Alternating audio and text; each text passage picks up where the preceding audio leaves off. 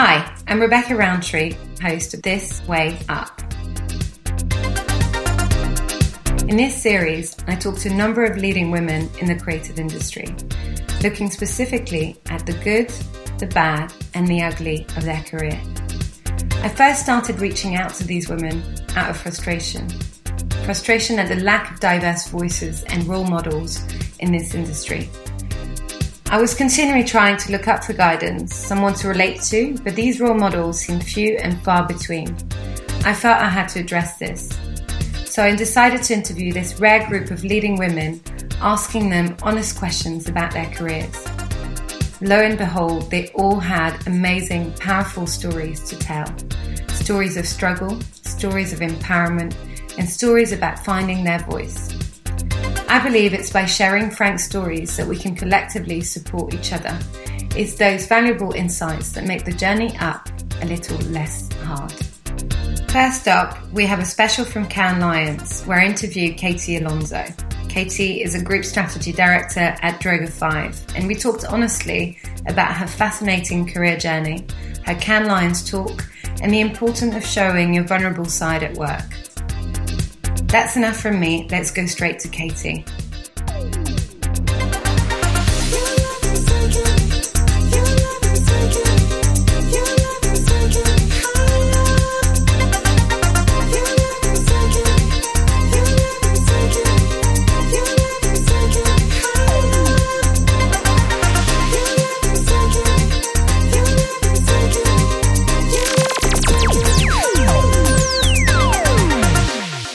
Katy, thank you so much for doing this interview for This Way Up. As you know, I like to start with a sort of simple description of who you are and why you're here at Cannes Lions.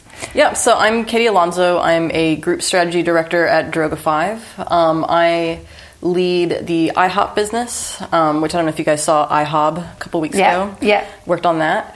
And then also CoverGirl. And so I'm here at Cannes on a panel with my client, Ukanwa Ojo, Issa Rae, and then Michelle Lee, who's the editor of Allure, and that's on Friday. Yeah, well, we'll definitely touch on that because that is a fascinating talk. But I'd love to start with your humble beginnings. So where did you grow up? So I'm actually from McAllen, Texas, which is in the Rio Grande Valley, which is on the border of the U.S. and Mexico in South Texas. Yeah. And so unless you're from there, you probably have no idea that it exists unless you've actually been reading the news in the United States, I would say in the past couple of weeks. But it's a very kind of remote part of the country. And for me, it was a lot more like Mexico than it was the United States, partly because we're so remote from the rest of the country. Yeah. And so I actually very specifically studied advertising when I went to college. I didn't fall into it. It was a very choiceful decision for me. Partly because, mass culture for me, the movies and the TV that I watched, it didn't look anything like the world that I grew up in. But the ads I could see, and then I could see the products on the shelves. Yeah. And so I could see the Jack in the Box ads, which I absolutely love, which my IHOP client Brad Haley made. And I could see those Jack in the Box ads, and then I could go to Jack in the Box. Yeah. So for me, there was always that connection that I had between what I saw on television, and and commercial culture was the only way for me to kind of really touch it. So you were fascinated by that, but in what way exactly? Were you sort of wanting to change it or wanted to be part of it, or? I don't know. It's like so much of what I do now is, not necessarily changing it, but bringing more kind of points of view to it, bringing a lot of humanity to it, but also just thinking about the world differently. Yeah. But I was so attracted to it because I understood its power. I think, I think oftentimes in this business we can be quite worthy about what we do, but also at the same time what I love the most about this business actually is that, and I think that you take for granted if you're not part of mainstream culture, that actually we do in a degree kind of shape the images and the things that people see and repeat. So we do have the power to validate culture or the power to actually progress certain cultural values that we do believe in just because we invest in those images. Yeah. So going back to your timeline, you were Anomaly, and then what made you think, okay, I'll go to Droga 5? I think they're very different agencies. Yeah. I think for me it was very the scale of Droga. Yeah. I feel in terms of what that work kind of meant in the world. Yeah. I think of things like Honey Maid had come out, And for me, I was always someone who was very, very culturally driven. Yeah. And so I had the business background at Anomaly, just because you work differently there. You work very upstream, I think, on everything you do. Can you explain that a bit more? What do you mean by upstream? In terms of what, is it data-led or is it more less than culturally? We always had data there. I think data was, 8 years ago, not the thing that it is now. Yeah. But I think they probably recognized that really early on. And I think the data strategy practice has been there for over 8 years. But it's just different in the sense that there's very much a focus on things like innovation strategy, which I did for, I think, most of the time I was there. And you learn kind of like everything about a brand. Right, when you work as a strategist at Anomaly, I think you have to understand not just how brands work in advertising, but you also have to understand the commercial context. Yeah. And that was something that Carl and Jason kind of always, and Johnny Vulcan always talked about, was you have to actually understand the difference between profit, revenue, and then actually how these things get made in factories. Right. If it's something like a CPG or that sort of thing, because if you want to really look at something from a business perspective, you have to actually understand the business. Yeah. And so I think what I love so much about Droga5 and the leadership style and the style of senior management is that it is very much of work your way through it, and we're here to help you. Yeah. And so it was something that was very much modeled to me, I think, especially from my boss Johnny. I think, for him, he was just like, look, it's okay. He was like, you're making you're seeing a lot of the right things, you're seeing a lot of the right sorts of choices, but you have to see yourself as someone who brings everyone on a vision. It's really important as you become more senior to sort of realize that it is sometimes okay to fail, and that you're not going to be sent back and sent away. Yeah, and that's really interesting, because I actually sort of connect with that, because I'm the same. I've just always been extremely ambitious because I wanted to sort of get the job. Yes. But it's interesting to me that the more sort of senior you are, the more you should allow yourself to fail. I mean, culture or that society tells you that it shouldn't be like that. You should be young and fail, and then you just grow more experience. So can you sort of unwrap that a bit more? Yeah, I think for women especially, it's harder. I think as you're a woman, people are always kind of expecting you to fail in a certain sort of sense, and so there's so much of a pressure to live up to of go against those. I think so. It's just a bit harder to allow that of yourself, and sometimes when you're so scared of it, you don't allow yourself to take the risk. Yeah.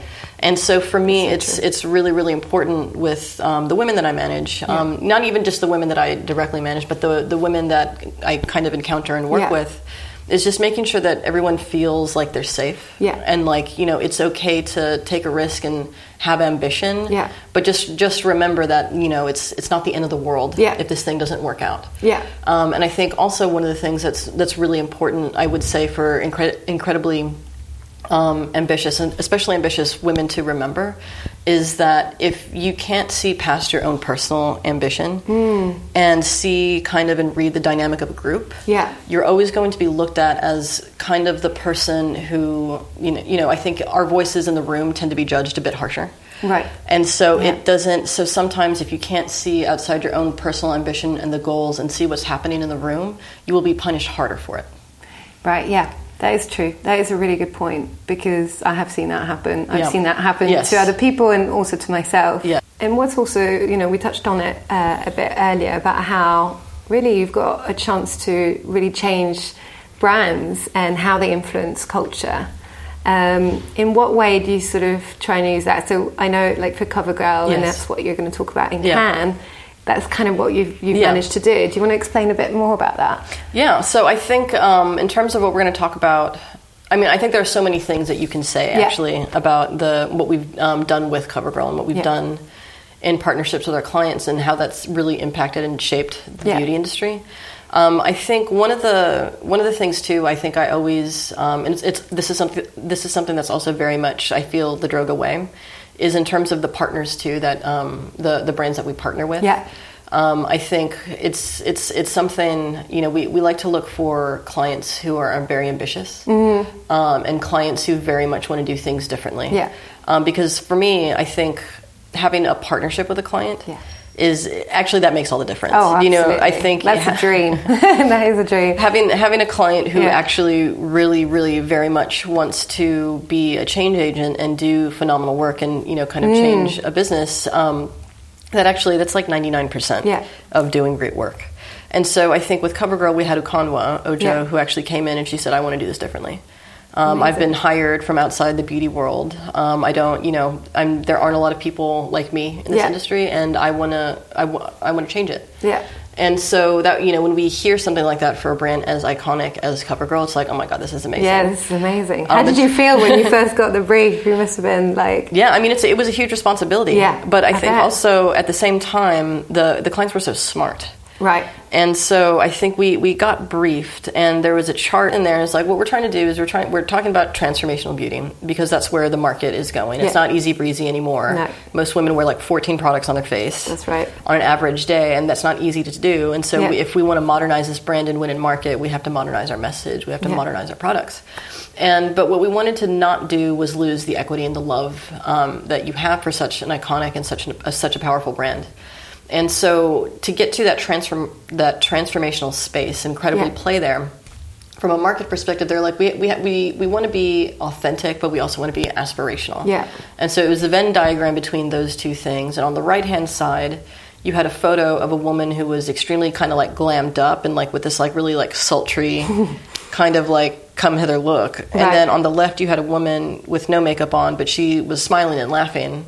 You know, like being kind of authentic and true to herself. And so as we actually went through the pitch process and we were trying to bring in swipe that actually paid off that Venn diagram, the strategy completely paid off what that meant, because we built off of that. And we're like, actually, that's a tension here that people don't allow beauty to play in, that you can authentically be yourself, but then also be highly aspirational and transformational at the same time. Because if you believe, you know, that women don't put on makeup for themselves, or that they're, you know, they only put it on for men. Yeah. Then of course you're going to believe, like, you know, that authenticity isn't part of it, and that, like, I think anyone who's ever put on makeup knows that isn't true.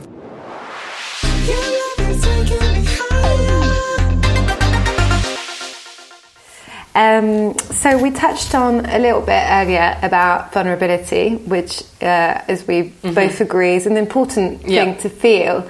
When did you feel like, is there sort of anything specific story that comes to mind, especially at Droga? I think there was a moment in time for me where I really realized, and I think my boss, even one of my bosses explicitly told me, you know, you kind of just sometimes need to be a bit more vulnerable.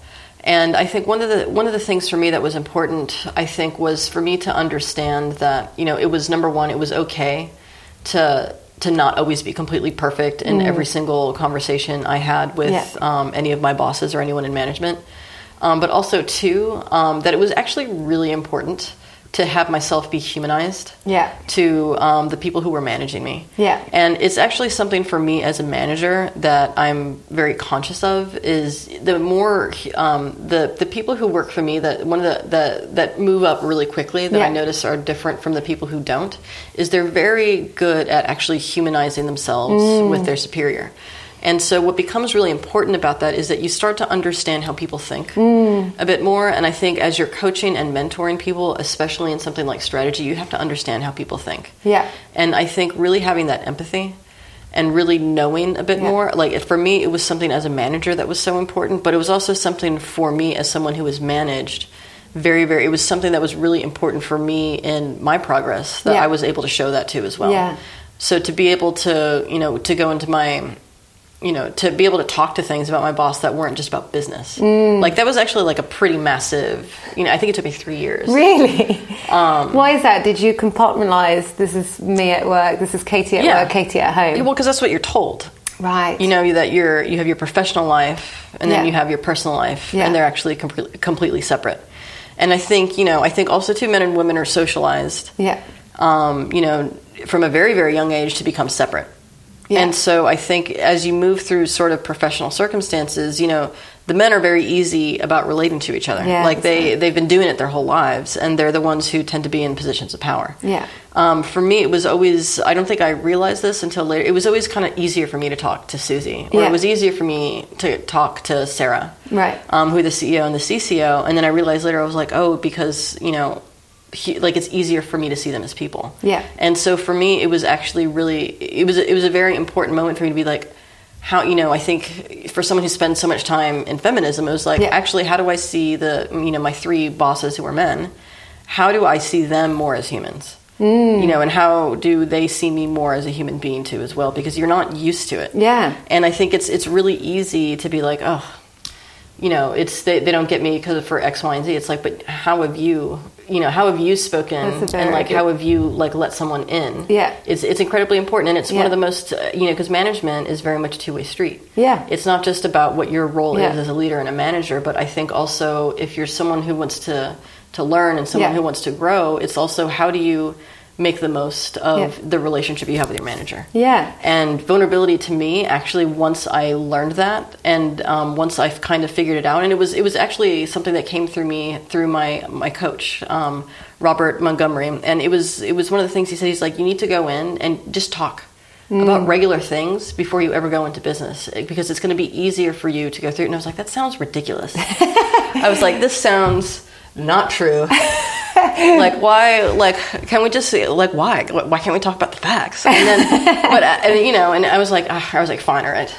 I'm going to, like, let me give this a bit more of a try. Walk me through what happened, because that must have been quite a sight. Just like, so guys. Yeah, hey, so how is it? But, like, the other thing, too, you authentically have to care. Yes. I think that also, too, is like, you can't fake it. You know, I think if you want to be someone who's inspiring and someone who can, lead people and manage people to get them, to be the most, you can't fake interest in someone. And so I think that was actually one of the harder things, I think, for me to probably learn is, not completely separating your business self from your personal self, and kind of understanding that everyone is a person too.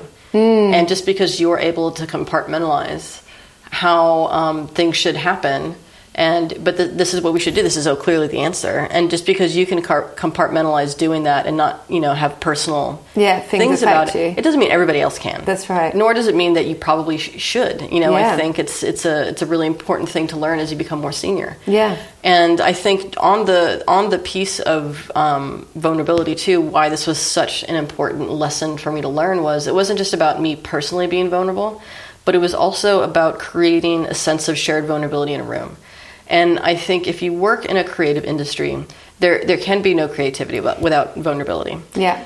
And so it's a very big point. It's the most important thing. Yeah. And so I think, when I think to me in terms of how I write and the things that I do, like I was always quite fearless, you know what I mean? But like every time I go to present, I'm like, oh, it's going to be wrong. It's going to be wrong.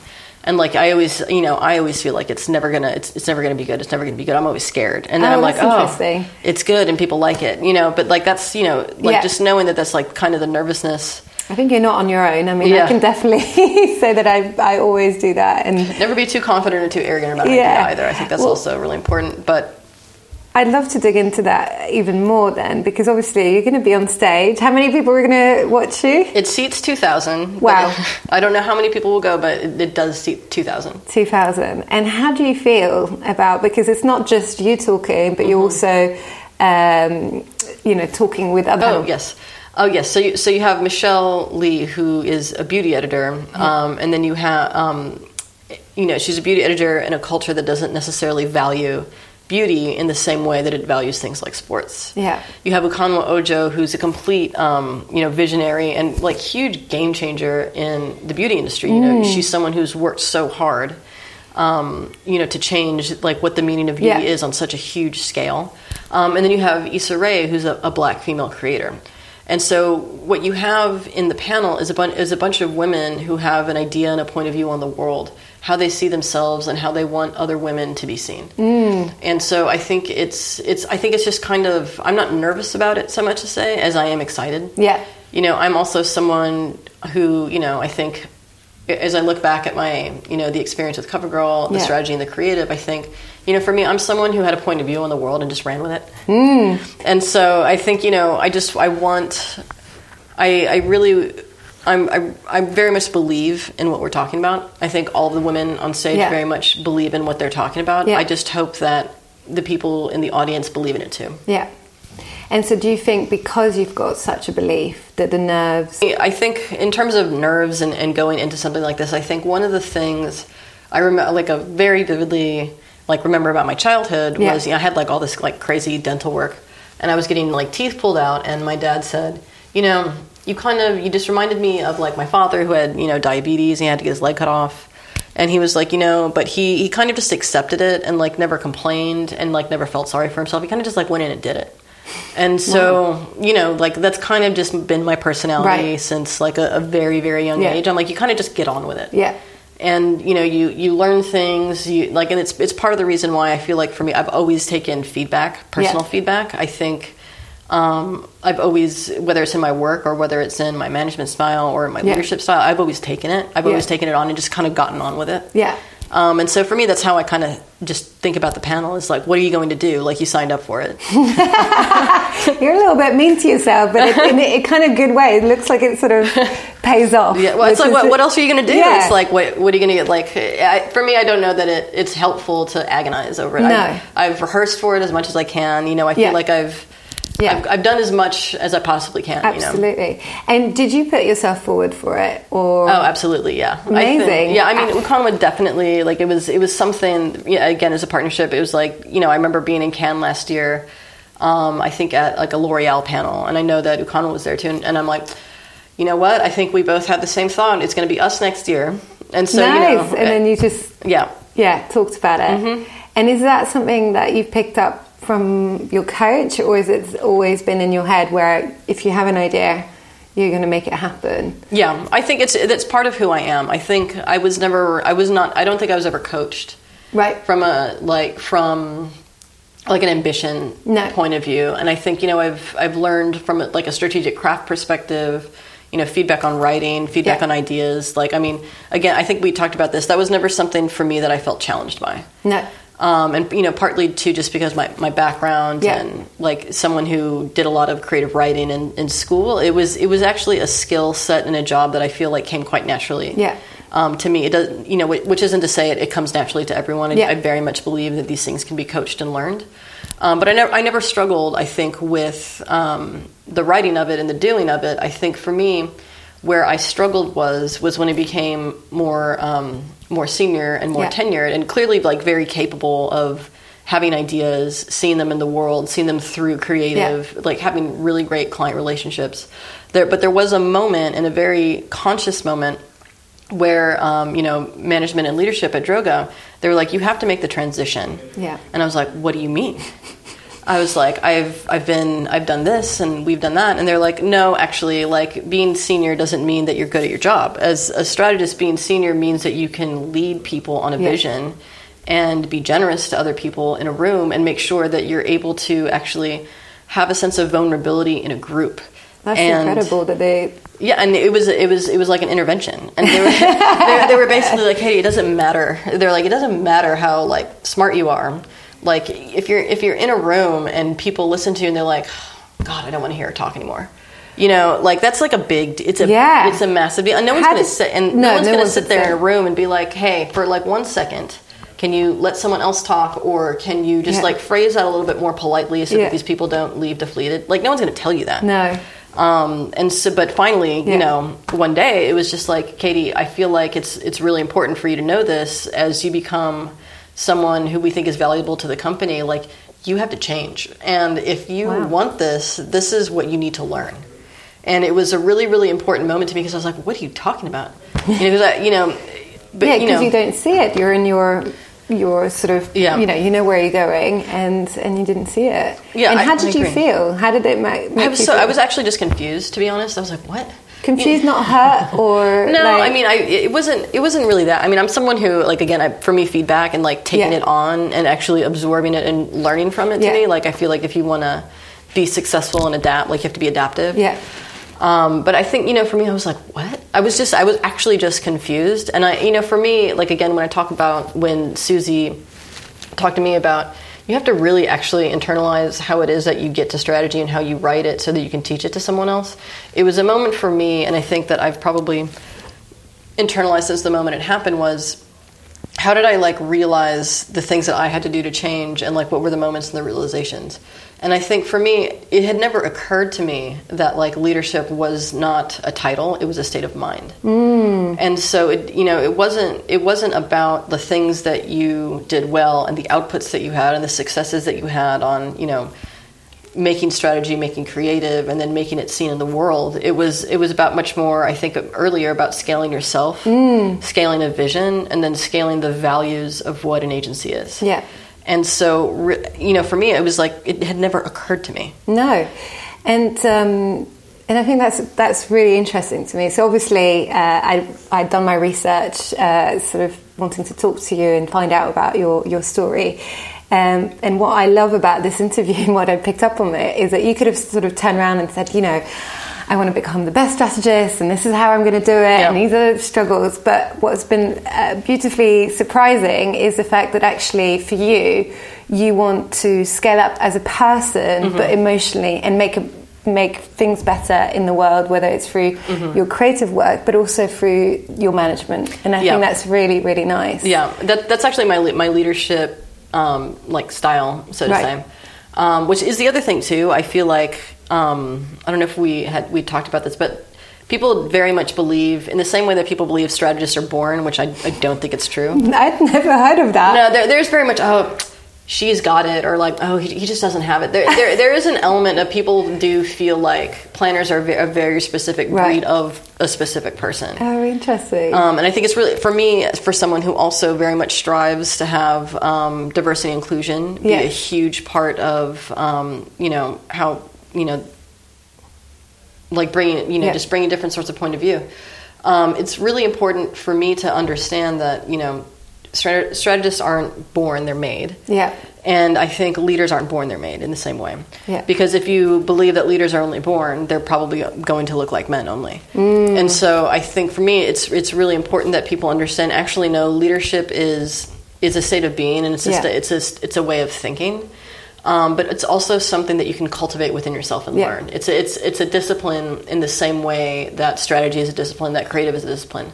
But every single person, I feel, also has to come to it in their own way. Oh, absolutely. Because it must be, to be a very good leader, you must also authentically want to do it. Absolutely. And because people love authenticity in the same way that they love it in brands, they love it in people. Yeah. And so you have to work out a way, which is like, I think for me personally, as I look back on my journey, as someone who has a very strong kind of sense of identity, how do you scale that, and then also how do you change? Because it was a huge kind of realization. I was like, I actually have to change the way that I interact with people that I work with if I want to do this. And so it was not just a journey into professional leadership. I felt like for me it was much more of like also a personal growth journey as well. Because you have to, right? Because you have to start from yourself. And I think the other thing too, I was reading this on HBR, Harvard Business Review yesterday, just about how CEOs spend their time. And I think if you do want to get to that level, your job and who you are at some point, like we feel like they should be separate things,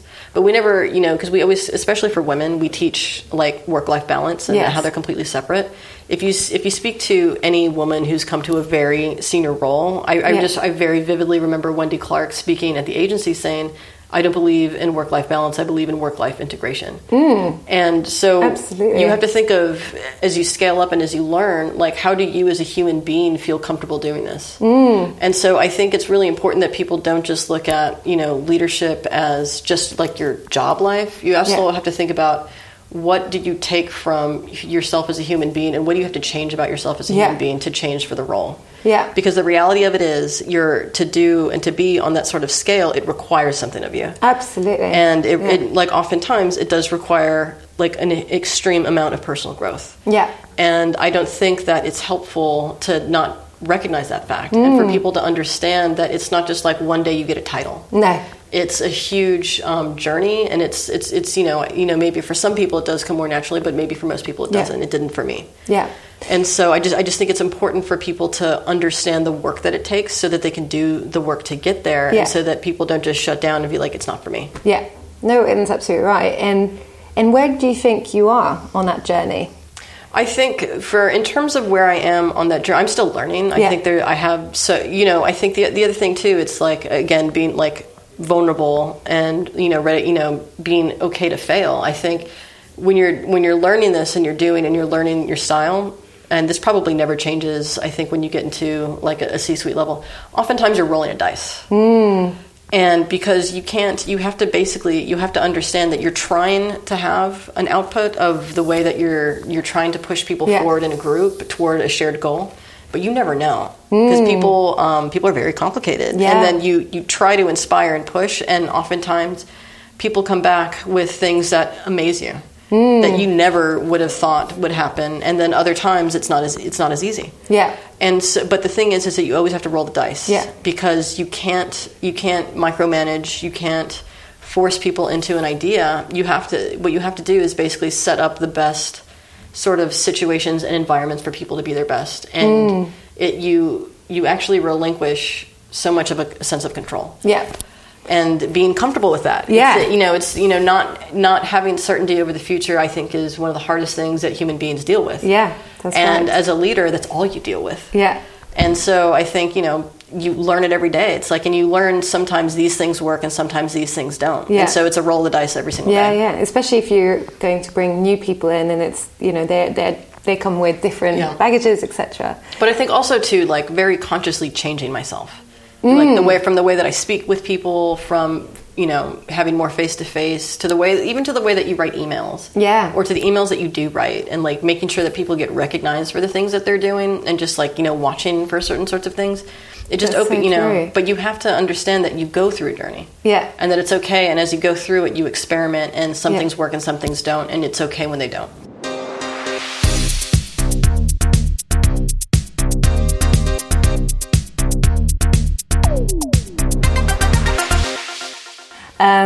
Wow, I feel like we could do like 3 other podcasts on all the things that we discussed. Thanks so much for really delving into all these different topics, but also, I guess, because that's the main theme, I feel, of this podcast, is sharing that sort of vulnerable side, because not many people are willing to do that. So thank you so much. I think on just one note, one thing I do, because I think you asked, is there anything else you want to say? I think one thing that's actually super important for, I think, the theme of the podcast that you're doing is for women to remember that there aren't a ton of us who have gotten to this place.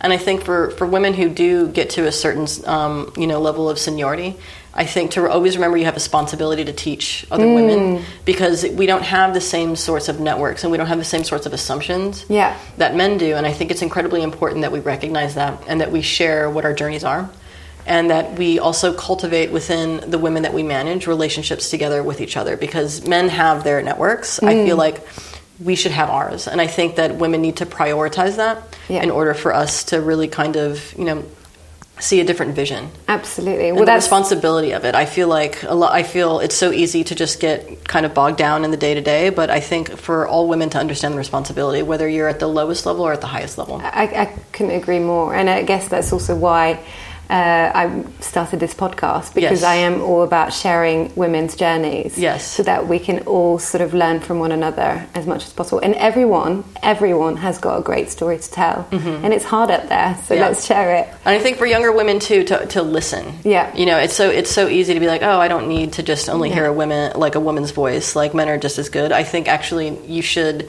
as a young woman, if any of the young women who are listening, if anything I would have done differently, it would have been definitely to make sure that I always sought out female mentorship, because you have a different path than the men that you work with, and you should always be cognizant of that. I think we would like to believe that it's not true, but that we do have the same opportunities and the same chances, but we don't. And so I think it's incredibly important for young women to recognize that and seek out the mentorship and seek out podcasts like this so that they can learn. That is so true, and it's a good place to start. So thank you very much, Katy. Thank you. Such a pleasure. Good luck for the talk on Friday. Thank you.